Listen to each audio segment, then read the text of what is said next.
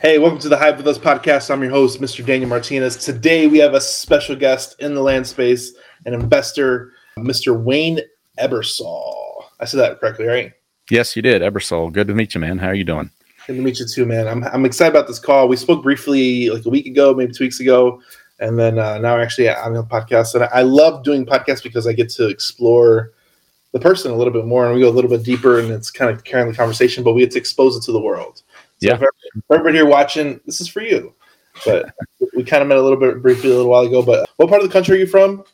I currently live in Montana, just outside of Great Falls. Montana. Yep. I'm guessing you probably have like a big ranch or something. Actually, I don't. You're working on it in the future plans or something? Yeah, we're working on it. That's part of what our investment fund's all about. So we'll be there after a bit. Yeah. I think we're trying to find a big ranch too and to do the whole thing. But our goal is to get it for free. There you go. That's the goal. So like, yeah, you can go out and buy whatever you want, but if you get it for free, that's a story. So we're trying. No, it is. We're trying to find a way to get like 1,000 acres and sell 800 of it and keep 200 for free and do something like that. And then that'll be the story. And we build something on there. I'm sure it's doable. So that's the plan. So you are a fund manager and investor. How long have you been an investor as a real estate as a whole? It's been off and on over the years. I lost most of my real estate in the 2008-09 crash. Wow. Okay. So I've got the battle scars to show for that. But right now I don't have a whole lot of real estate. I'm focusing primarily on the investment fund, which is into regenerative agriculture and potential for clean water that we can do and the increase in soil health, which brings profitability to the agriculture section. So I really want to talk to you about this because I don't know nothing about this as a whole. Okay. So let's talk about regenerative agricultural. Let's talk about what's the definition of that, and let's kind of jump a little bit down that rabbit hole. Sure. So my background's, I have about 10 years experience in cover crops and soil health consulting for farmers, specifically helping farmers that have farmed what was termed as conventional farming practices transition to regenerative agriculture. So those are laid out largely. My reference is Noble Research Institute out of Ardmore, Oklahoma, has published 6 criteria for regenerative agriculture. And I like to distill it down to 3. And basically is you're keeping the soil covered, you're stopping all or most tillage or all tillage of the soil, and you're having some form of inoculation, regular inoculation from cattle and manure and things like that. And these principles have been demonstrated most prominently by Jay Furo of the University of North Dakota as being able to rebuild soil organic matter and soil health the fastest. So traditional farming since about World War II has been largely monocropping, whereas regenerative agriculture is diverse of species, bringing more and different types of species into the mix, at least 3 different cash crop in a rotation, as well as keeping the soil covered. So stopping tillage means, conventionally you would till the soil maybe once, twice a year. Maybe you would summer fallow it or chem fallow it, means you kept it sprayed out, all the weeds sprayed down on it.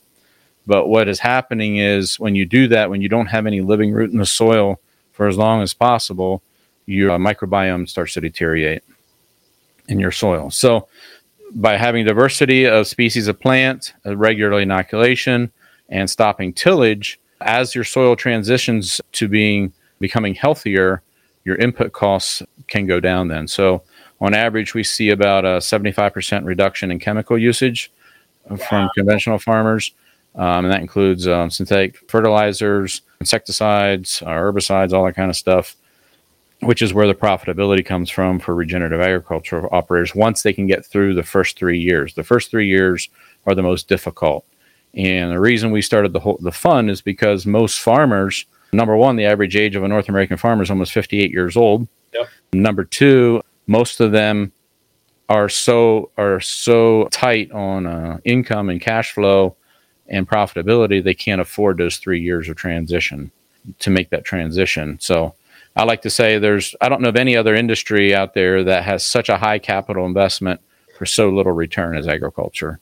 And it's one reason why we're losing more and more land that's leaving the agricultural space. And it's why the age of our farmers is so high, because the younger generation is not coming into it because it's not profitable enough for them. So we're hoping to change that with our fund. That's awesome. Okay, I want to hit on a few key points. So I have heard of the rotating crops thing. I didn't really understand it, but that kind of explains that. And then like farmers not having funds capability to do that is I mean, I totally understand that too, because I think farmers are already tight as a whole. They run a very Yes. high margin business, and the cash flow is terrible. Yes. It's not a very profitable business. This show is sponsored by HiveMind CRM. It is more than just a CRM. It is a real estate and business mastermind that comes with an all-in-one CRM. You can have unlimited websites and users. You can call, text, RVM, and email all in one user interface. And you can set up custom automations for any type and multiple businesses. 65% of companies start using a CRM system within the first 5 years of business. Once implemented, the HiveMind will save you on marketing, give you more time, and make more money. One of our users had his first $100,000 month using our system in June. We want to see you automate and accelerate your business. Text us at 210-972-1842 for future meetings, and of course to get our $1 course on how to make more than 6 figures on one land deal. You can schedule your free demo today at hivemindcrm.io. But what are the returns or yield you can get just by regenerative farming and curing that land? What's the yield output you get just by doing that process? Well, it varies, and one of the principles that's part of the regenerative agriculture is also context. So where are you located? Are you in the northern part of North America? Are you south? Are you in a more of a dry land, an arid climate, or a wetland? If you're in the Midwest where a lot of corn and soybeans are grown, a lot of those farmers are just doing corn, maybe corn on corn, and then when you're soybeans or something like that. Whereas if you're in the front range of the Rockies where you get very little moisture on average, your approach is totally different. So it varies, but the principle that we like to say is, yes, you probably the first 3 years you might even take a yield hit, but eventually that yield will come back. But where the benefit comes from, where you double your profitability, is the reduction in input costs. So you're not spraying as much, you're not putting as much fertilizer down as you were at one time. You're not doing as much tillage, or you're spending the diesel fuel to till as much. Or if you're doing chem fallow, you're not paying for 2 spray passes on chem fallow in a season. So there's a lot of context varies greatly, but the core principles there of keeping the soil covered, keeping a living root there, diversity of species, and regular inoculation from livestock are kind of the core principles that, as Gabe Brown has said, they work wherever they're tried. I gotcha. No, I think it's cool because I think you're bringing back stuff to life that would otherwise be kind of desolate. Yeah, when you really think about it, the soil with the heavy tillage, the heavy chemical usage, and the monocropping, or mostly monocropping has been done, has largely mined the soil of its nutrients. So you need, and if you don't have much of a microbiome left in that soil, there's nothing there to produce plant-soluble nutrients for that soil. So you need your fungus networks for communication, for interplant communication and transport of nutrients to plants, and you need your bacterias to digest the raw minerals down to plant-soluble minerals, and that's where the growth comes from, and that's where the profitability comes from, because eventually, when you manage that herd below the soil, it takes care of what's above the soil. So let's talk about a little of your background. So you worked for a company, and I love this about it too, because a lot of people, they take their prior history and they're like, oh, it's not going to be useful for anything. Yeah. This is where I think you kind of laid out a path, and we can kind of cover that a little bit now, but you have a degree or something in this field? Well, my background's in accounting information systems. Yeah. And started out of high school with IT company, software company. And that eventually led to me being an IT manager of a retail chain store in central Pennsylvania. Eventually, I went out and bought my own first business and started buying a couple of businesses, turned into consulting work. And then 2008, 2009, the business I had then, we were into marketing and website development. But we were doing for a lot of manufacturers that were tied to the real estate business. And so we lost in 2009, we lost 75% of our contracts in 1 year. So it was a difficult time. And that's kind of where I started on the consulting thing and working for different companies as a consultant. And I got this opportunity to work for a company called Cover Crop Solutions. And that's what kind of my dad had been. I grew up in the building industry. My dad had a little farmette and stuff and took care of a few animals. And growing up, I had helped some farmers as well. So farming was not new to me. But what was happening, that was even before regenerative agriculture was a term that everybody used. It was just like we talked about cover cropping and soil health and no-till and all those concepts. That whole package is what became regenerative agriculture. So I had the privilege of working with a gentleman by the name of Steve Groff from South Central Pennsylvania. He was a partner. He had started the whole cover crop solutions business. He had been no-tilling and practicing soil regenerative agriculture from the mid-'90s, actually. Was very instrumental in the Chesapeake Bay cleanup effort and taking these principles that we now know as regenerative agriculture and applying them to clean up the Susquehanna River and the creeks that flowed into it, which led to cleaning up the Chesapeake Bay and fostering a whole fresh, revived fish environment and crab environment in the Chesapeake Bay.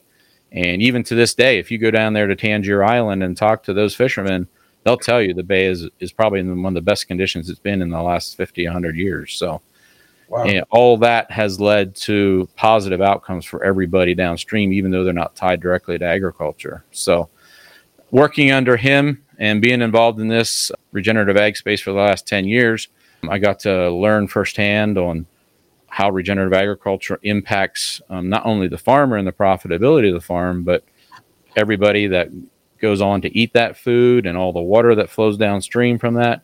It affects a lot of people. And so my vision was, how can we make farming more profitable and more environmentally friendly for everyone, and so that more and more people get involved in it and produce food that's healthier and a better waterways and streams and everything are all cleaned up, so a better environmental impact. So yeah, that's my background in IT and finance kind of brought these things all together into kind of a unique package. So I think it was 20, 30 years in the making, and it's all coming together right now. Yeah, it does feel that way. Yeah, you had no idea what would come about. And this, I think a lot of people, they like, I have a plan. Like, but women and people like that, like, I have to have a plan A, B, and I'm going to get to where I get to Z. And I'm like, sometimes you just the path creates itself and you figure it out on the way.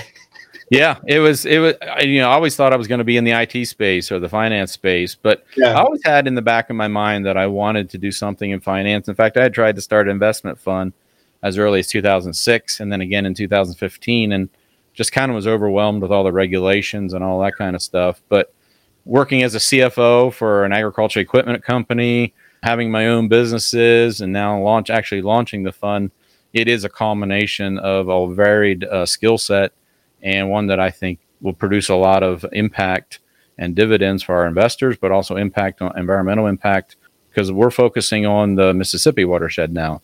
I'd like to see us be a part of doing for the Gulf of Mexico what we were able to do with the Chesapeake Bay. So, no, it's a big mission. I think I'm all for the mission. I think you have to find what you love doing and have a big mission that makes sense and changing. In my head, I'm like, you could be the turning point of agriculture in the U.S. Well, that's kind of the goal. So I want to talk about the fun space a little bit too, because I think a lot of people, they try and overcomplicate complicated things. And it's not that it's complicated; it's just that you have to understand the basics. And I think the way the United States is run, it's run by money and ideas. Yeah. When the two come together, that's when I think capitalism happens. Yep. The good capitalism, Yep. Not the crony capitalism. Yeah, you can have bad capitalism where bad ideas create bad things, but I think good capitalism is where good ideas create good things. And I think a lot of people might overcomplicate it. And I think a lot of people have good ideas, but it's taking action on the good ideas. Yeah. And jumping in. So I think your whole concept is you have a good idea, you already have the skill set, you already know the need, you've seen the need, and then you're trying to get the capital behind it to make the good idea come to fruition. I think that's a good mission anybody can get behind. Yeah. No, the whole fun thing, like I said, was overwhelming. I tried twice before to launch it, but you and I are part of a program that helps emerging fund managers, helps people get started in that. And that has been a huge help for us.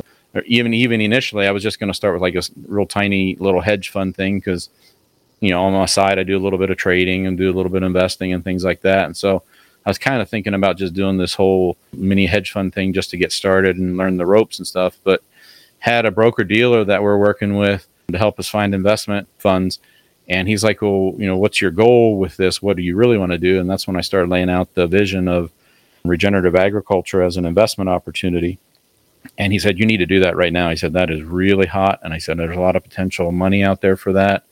I know a lot of people don't like the ESG term, but there is a lot of money that can be harnessed for regenerative agriculture from the ESG space, like Citibank having like a $4 billion ESG fund and things like that. So there's a lot of opportunity right now. And there's a lot of awareness on even food production and how it gets, from the field to the table, from farm to table stuff.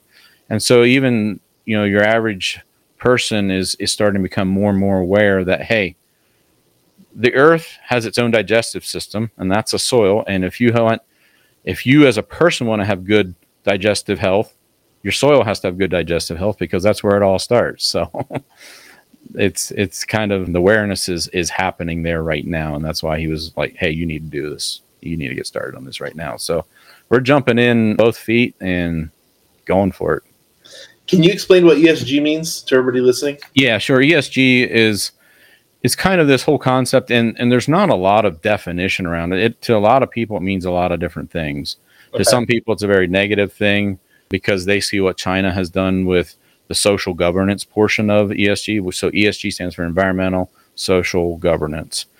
And the idea there is, you just like you have a credit score, you have a social score. And when you do things the government likes and considers positive, your social score goes up. If you do things that are negative, it goes down. And I'm not in favor of that so much. I believe, we're a country of freedom and free enterprise, and people should be able to do largely what they want to do as long as they're not hurting people or hurting someone else. And so that's where the negative component comes from. But we also know that there's been a lot of damage to the environment in some parts of our country too, whether it's the super sites that need cleaned up and all that kind of stuff, or it's just the amount of soil. You think about, just earlier this year, there was a windstorm through Illinois blowing across the field that had just recently been heavily tilled, created a dust out on this interstate, had a 60-car pileup, and 6 people died. Well, that could have all been prevented if that farmer or whoever was doing that tillage had been practicing regenerative agriculture. That would have never happened.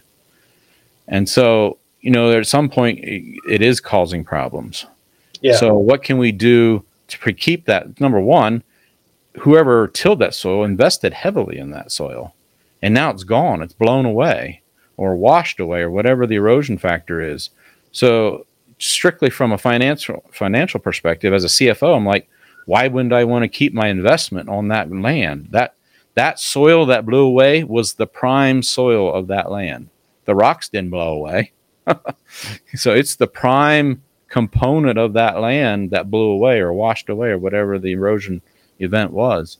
So, and just as a side note, we've done this. We've actually went and tested the soil in the ditches alongside the road. It's some of the best soil because it's never been tilled. It's always been covered. All the grasses there are collecting everything that's blown off the field next to it. So we jokingly tell a guy that if you want to improve your soil, plant a cover crop and catch your neighbor's soil when it blows away. So it's these kinds of things that are causing damage, are causing pain to other people that, we need to look at as agricultural people. We need to look and say, what is my impact on this? How much of my fertilizer is ending up in the streams and in the Mississippi River that I paid for? Why wouldn't I want to keep that on my farm? So let's look at the positive aspects of ESG. And we don't have to go down the roads of all the negative stuff with ESG. I'm not in favor of that. But there are things that are hurting other people and impacting the environment that we do need to take a look at. So I'm familiar with a little bit of this because I have an in-law who drives a water truck. So he keeps the soil wet so it doesn't kick up in the dust storm. Yep. And California, and I live in California, has a lot of regulation for that because they have a lot of desert areas. Yeah. A dust storm can be a huge problem, especially when there's construction. Yep. So is that they keep it wet, not necessarily saturated, but just wet to keep it down? Well, that's a short-term thing. I mean, in California, where you have a lot of hot, dry air and a hot, dry wind, that's kind of a very short-term solution because your evaporation rates are so high. You know, you can be in an area where you get a lot of rain, but you have a lot of high evaporation. It dries out very quickly. Or you can be in an area where it's very humid and, you know, more of a tropical environment, and you'll grow all kinds of things, and it's never going to blow away because it's heavily covered. So, but yeah, California, and even like where I live on the Front Range here is, you know, it can be very hot and can be very dry, and your evaporation areas go up. But if soil that is covered, well, number one, it will not blow away as quickly. Number two, your evaporation rates out of your soil go down.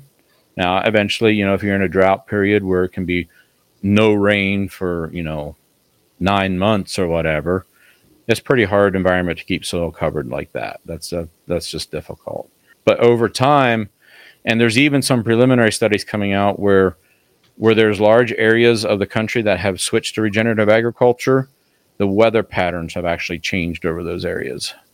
Wow. Because the air is not as hot and dry, not drying out the air, which prevents rainfall. So it tends to be a little bit cooler, which can, and more condensation, more plant exudates at night, creates more moisture.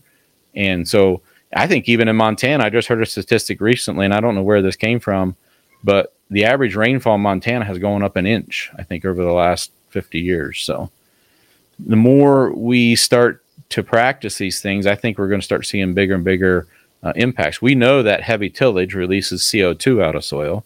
Yeah. We know that soil that is bare heats up faster. Therefore, it creates hotter air. Therefore, it dries the air out. Your relative humidity drops when your air is hotter. And so, therefore, the chances of rainfall are less because drier air is not going to produce rainfall as quickly. So, it makes sense. You're teaching me so much right now, and it's just like I knew like a little bit about these things, but like I feel like it's all coming together right now. So I'm like, yeah, it's very interesting to me. So I think the minor effects, but it's the such landmass is so heavily farmed that minor touches affect the greater things. And it's a transition period. Like, you're not going to take California and turn it green overnight. It's going to happen. It has the environment where it's very hot and very dry. And so those arid places can transition over time. I mean, we've seen the work that Alan Savory has done from the Savory Institute in Africa, where he's taking desert, reclaiming it, and making it actual farm ground. I mean, he's using animals to do it. Animals are a huge component. And livestock gets a bad rap. It's contributing to CO2 and global warming. Well, not really, because the animals have been around for as long as the earth has been around. Yep. And the animals have, and the earth have been in a very good cycle. What hasn't been around is heavy tillage. That's a fairly recent thing. With the invention of the moldboard plow, that's when heavy tillage really started. And that's why we had the dust storms of the 30s, because people came into this great wheat country where the organic matter was very high, ripped it all up, and it blew all away, causing all kinds of diseases that went with it.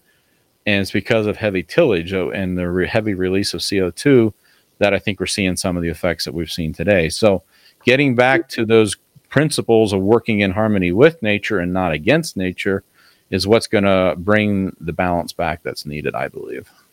So one thing I really love about this is you're providing education too, which is why we're here. So education gets in the space. It helps the bottom line, but it also helps the environment. It also helps the people from doing stuff like that, where they're operating more effectively and efficiently and safer.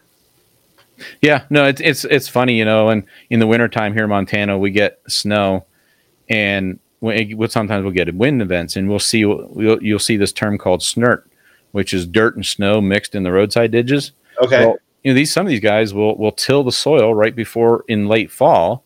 It lays bare all winter, and then all the soil blows off with the snow into the ditch. It's things like that. So, watch out for dirty snow. That's when erosion. You can see where the erosion is actually happening. That's crazy. So let's jump a little bit back into the fund area. So Your fund is looking to acquire. And this is the other part I love about this. You have a good mission, and I think there's a huge need for it because the farmers are aging out and retiring, passing away, and all that. There's a huge transition point. So your fund is looking to acquire more farmland to regenerate it and make it healthy again. Yeah. So basically, the whole point we want to do with the fund is over the last 10 years of working with farmers, a lot of farmers saying, I can't make that transition. I can't afford the 3 years. I can't do it. Or I'm too old to make that transition, or I don't have anybody to take over the farm to manage it after. So why would I make the transition? And so that's a very real problem. If we believe in free enterprise and profitability, then there needs to be a solution to this that works with the free enterprise system. We can't just, legislate and say, hey, you're going to farm regenerative now from now on, and let the farmer suffer the consequences. So looking at what Bill Gates and Warren Buffett have done in investing in farmland and saying, well, Gates is the largest landholder right now. Why isn't he practicing regenerative agriculture? And he's not. And he's gotten some flack for that. So why don't we, for that farmer that wants to retire or get out of farming or doesn't want to do it anymore, let's buy his farm. Maybe we'll pay him to manage it for us, or we'll put our own manager on it. Let's get through the transition period. On average, to get back to full production capability with double the profitability, it takes 7 years to make that transition. The first 3 are the most difficult. So let's finance that operation and let's transition that farm, and then we can sell it off. Or maybe even our own manager says, hey, you know what? I can make a living. I'll take over this farm, and we'll set up a deal where he buys it from us. Or the third thing, we can sell it to a neighboring farmer, because we also know that farmland has gone up in value in the recent years.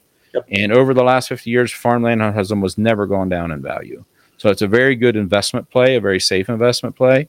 Yep. But the opportunity that I think the big guys are seeing is that farmland is getting to a crunch point where it's going to take off. It's going to skyrocket. And commodities and farmland in general are one of the few areas where there's never been not been much of a bubble in it, like there has been in the stock market or anything else. So there's multiple factors that are coming together to give us this opportunity, I believe. So on average, farmland went up in value 14% in the last year. And in some areas, it went up as high as 25%. Well, if you tack on land that's been regenerated, it actually brings a premium in on top of that yet.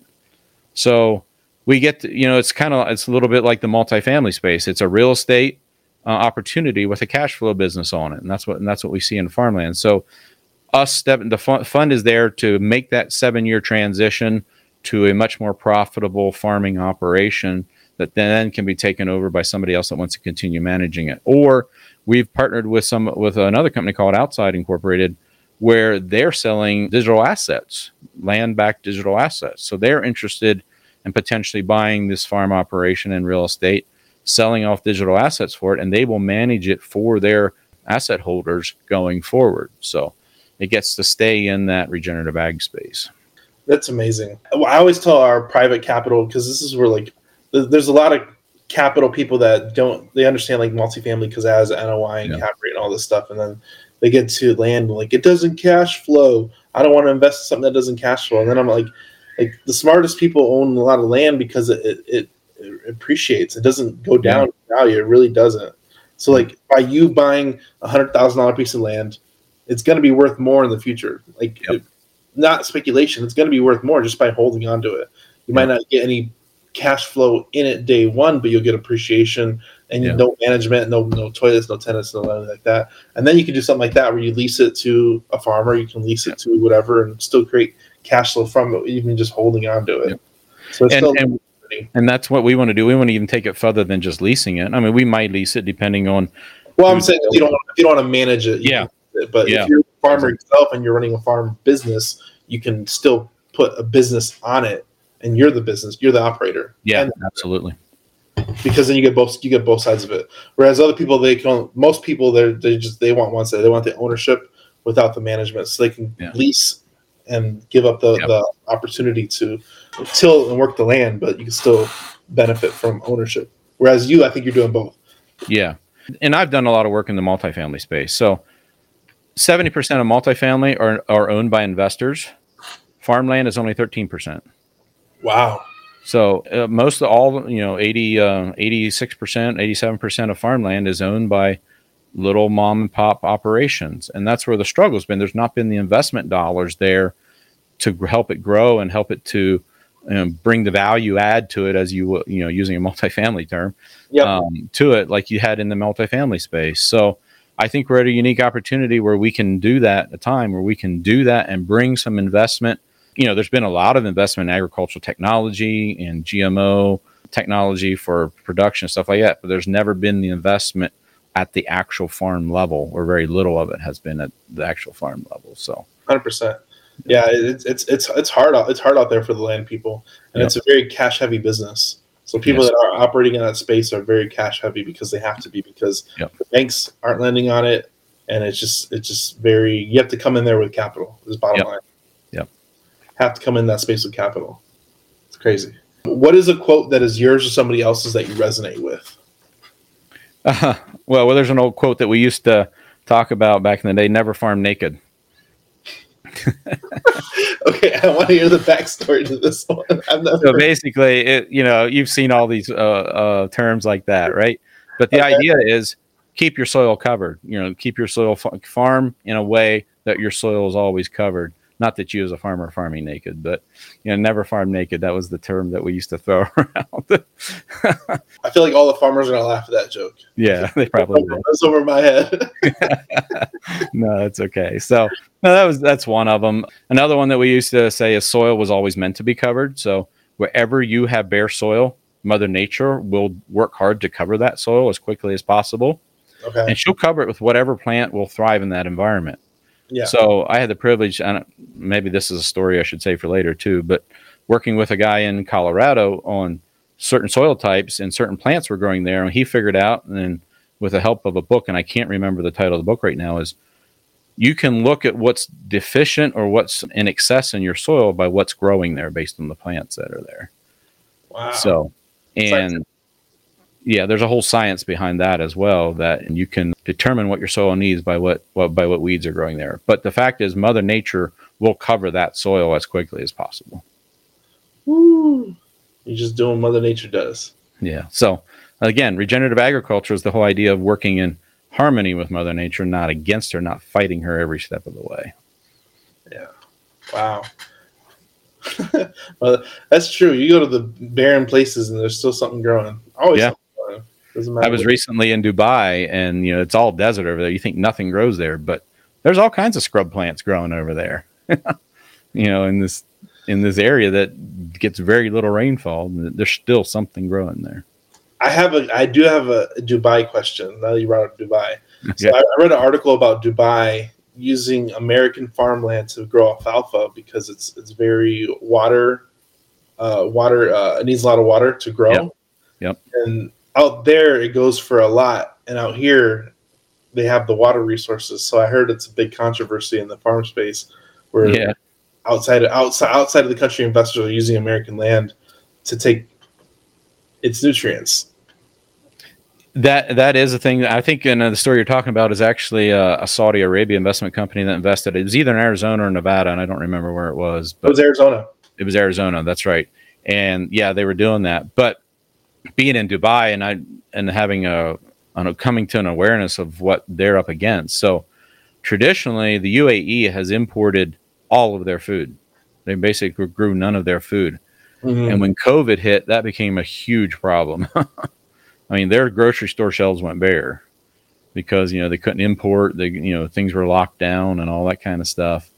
And so the UAE governments have said, look, we're going to make a food initiative a huge priority. And so they will look at any kind of agricultural technology, any kind of farming mechanism, anything to become more self-sufficient on the food side of things. So for instance, Emirates Airlines has one of the largest greenhouses over there, and they are growing their own vegetables for their catering service for their airline. Yep. So they're doing things like that. They have farm over there. They've got irrigation, research farms, like running center pivots and irrigating things. They're trying all kinds of things.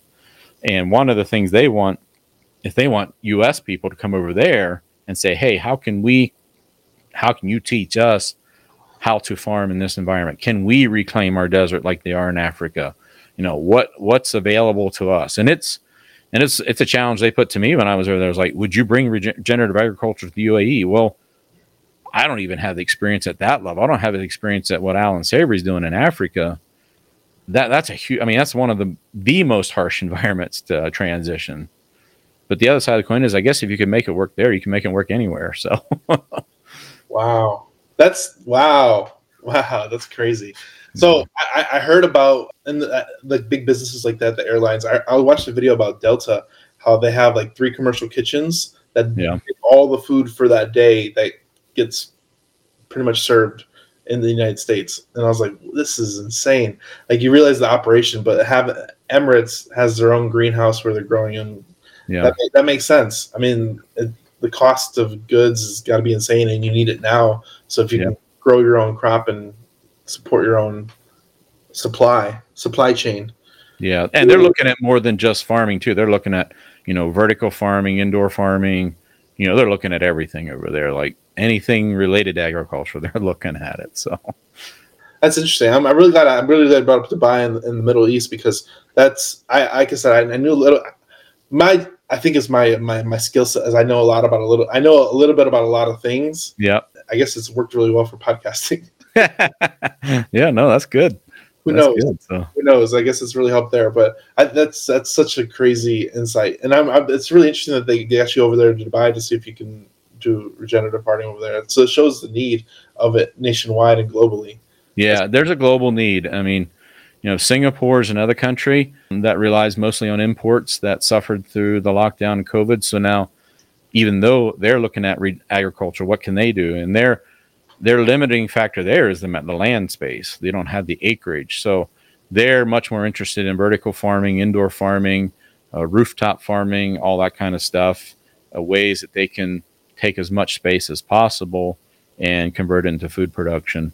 And so there's opportunities worldwide, talking to people from Africa and Middle East and Asia and all those kinds of things. There's opportunity the world around for agriculture. And I think it's a great time as an investor to become involved in these things, because there's never been the facility or very few opportunities for investors to be involved in agriculture like there is today. Amazing. Where can people find you online if they wanted to help contribute in some way or learn more? You can find out of us. We have 2 websites. Our fund, our investment company, is Big Sky Capital Group. So we're at bigskycapitalgroup.com. So there you can fill out a form and find out more from us on how you can become an investor. We are a 506c fund, so you have to be an accredited investor. Minimum investment is $100,000. So we're starting there. But we also have I have another company called Future Generation Ag, which has kind of been my soil health consulting company, and they can find us there at futuregenag.com. So, man, I really appreciate you coming on, Wayne. I think I learned a lot. I hope our listeners learned a lot too. But I think I learned a little bit about farming where I didn't know too much about it. I'm in a different land space, I guess. Yeah, but I learned a lot. Yeah, California is a unique farming place too. I mean, there's been a lot of, and probably most of the investment has been in California and the Pacific Northwest, especially in like your orchards and vegetable productions. But the middle part of the country is where we've not seen a lot of capital allocated to. So we're hoping to change that. That's amazing. It's an amazing mission, an amazing goal. I appreciate you creating and wanting to create goodness in the United States in your own little way, and I support that, and I'm here to help out in any way I can. No, I appreciate you having me on, Daniel. Thank you very much. I learned a lot today, man. This is for everybody here. Go like, subscribe, share with a friend. You know what to do. We'll see you on the next episode. Thanks for tuning in. Thanks, Wayne. Thank you. Hey, guys. If you would like to receive hot leads right to your cell phone in a text message, check out hiveleads.io, and you can receive the same leads we've been receiving in our campaign for 3.5 years that's made us successful in the land game. Check us out. So when we think about customer experience, we need to make sure that we're creating environments in our businesses that allow people to do business with us in any way that they choose and make that super easy.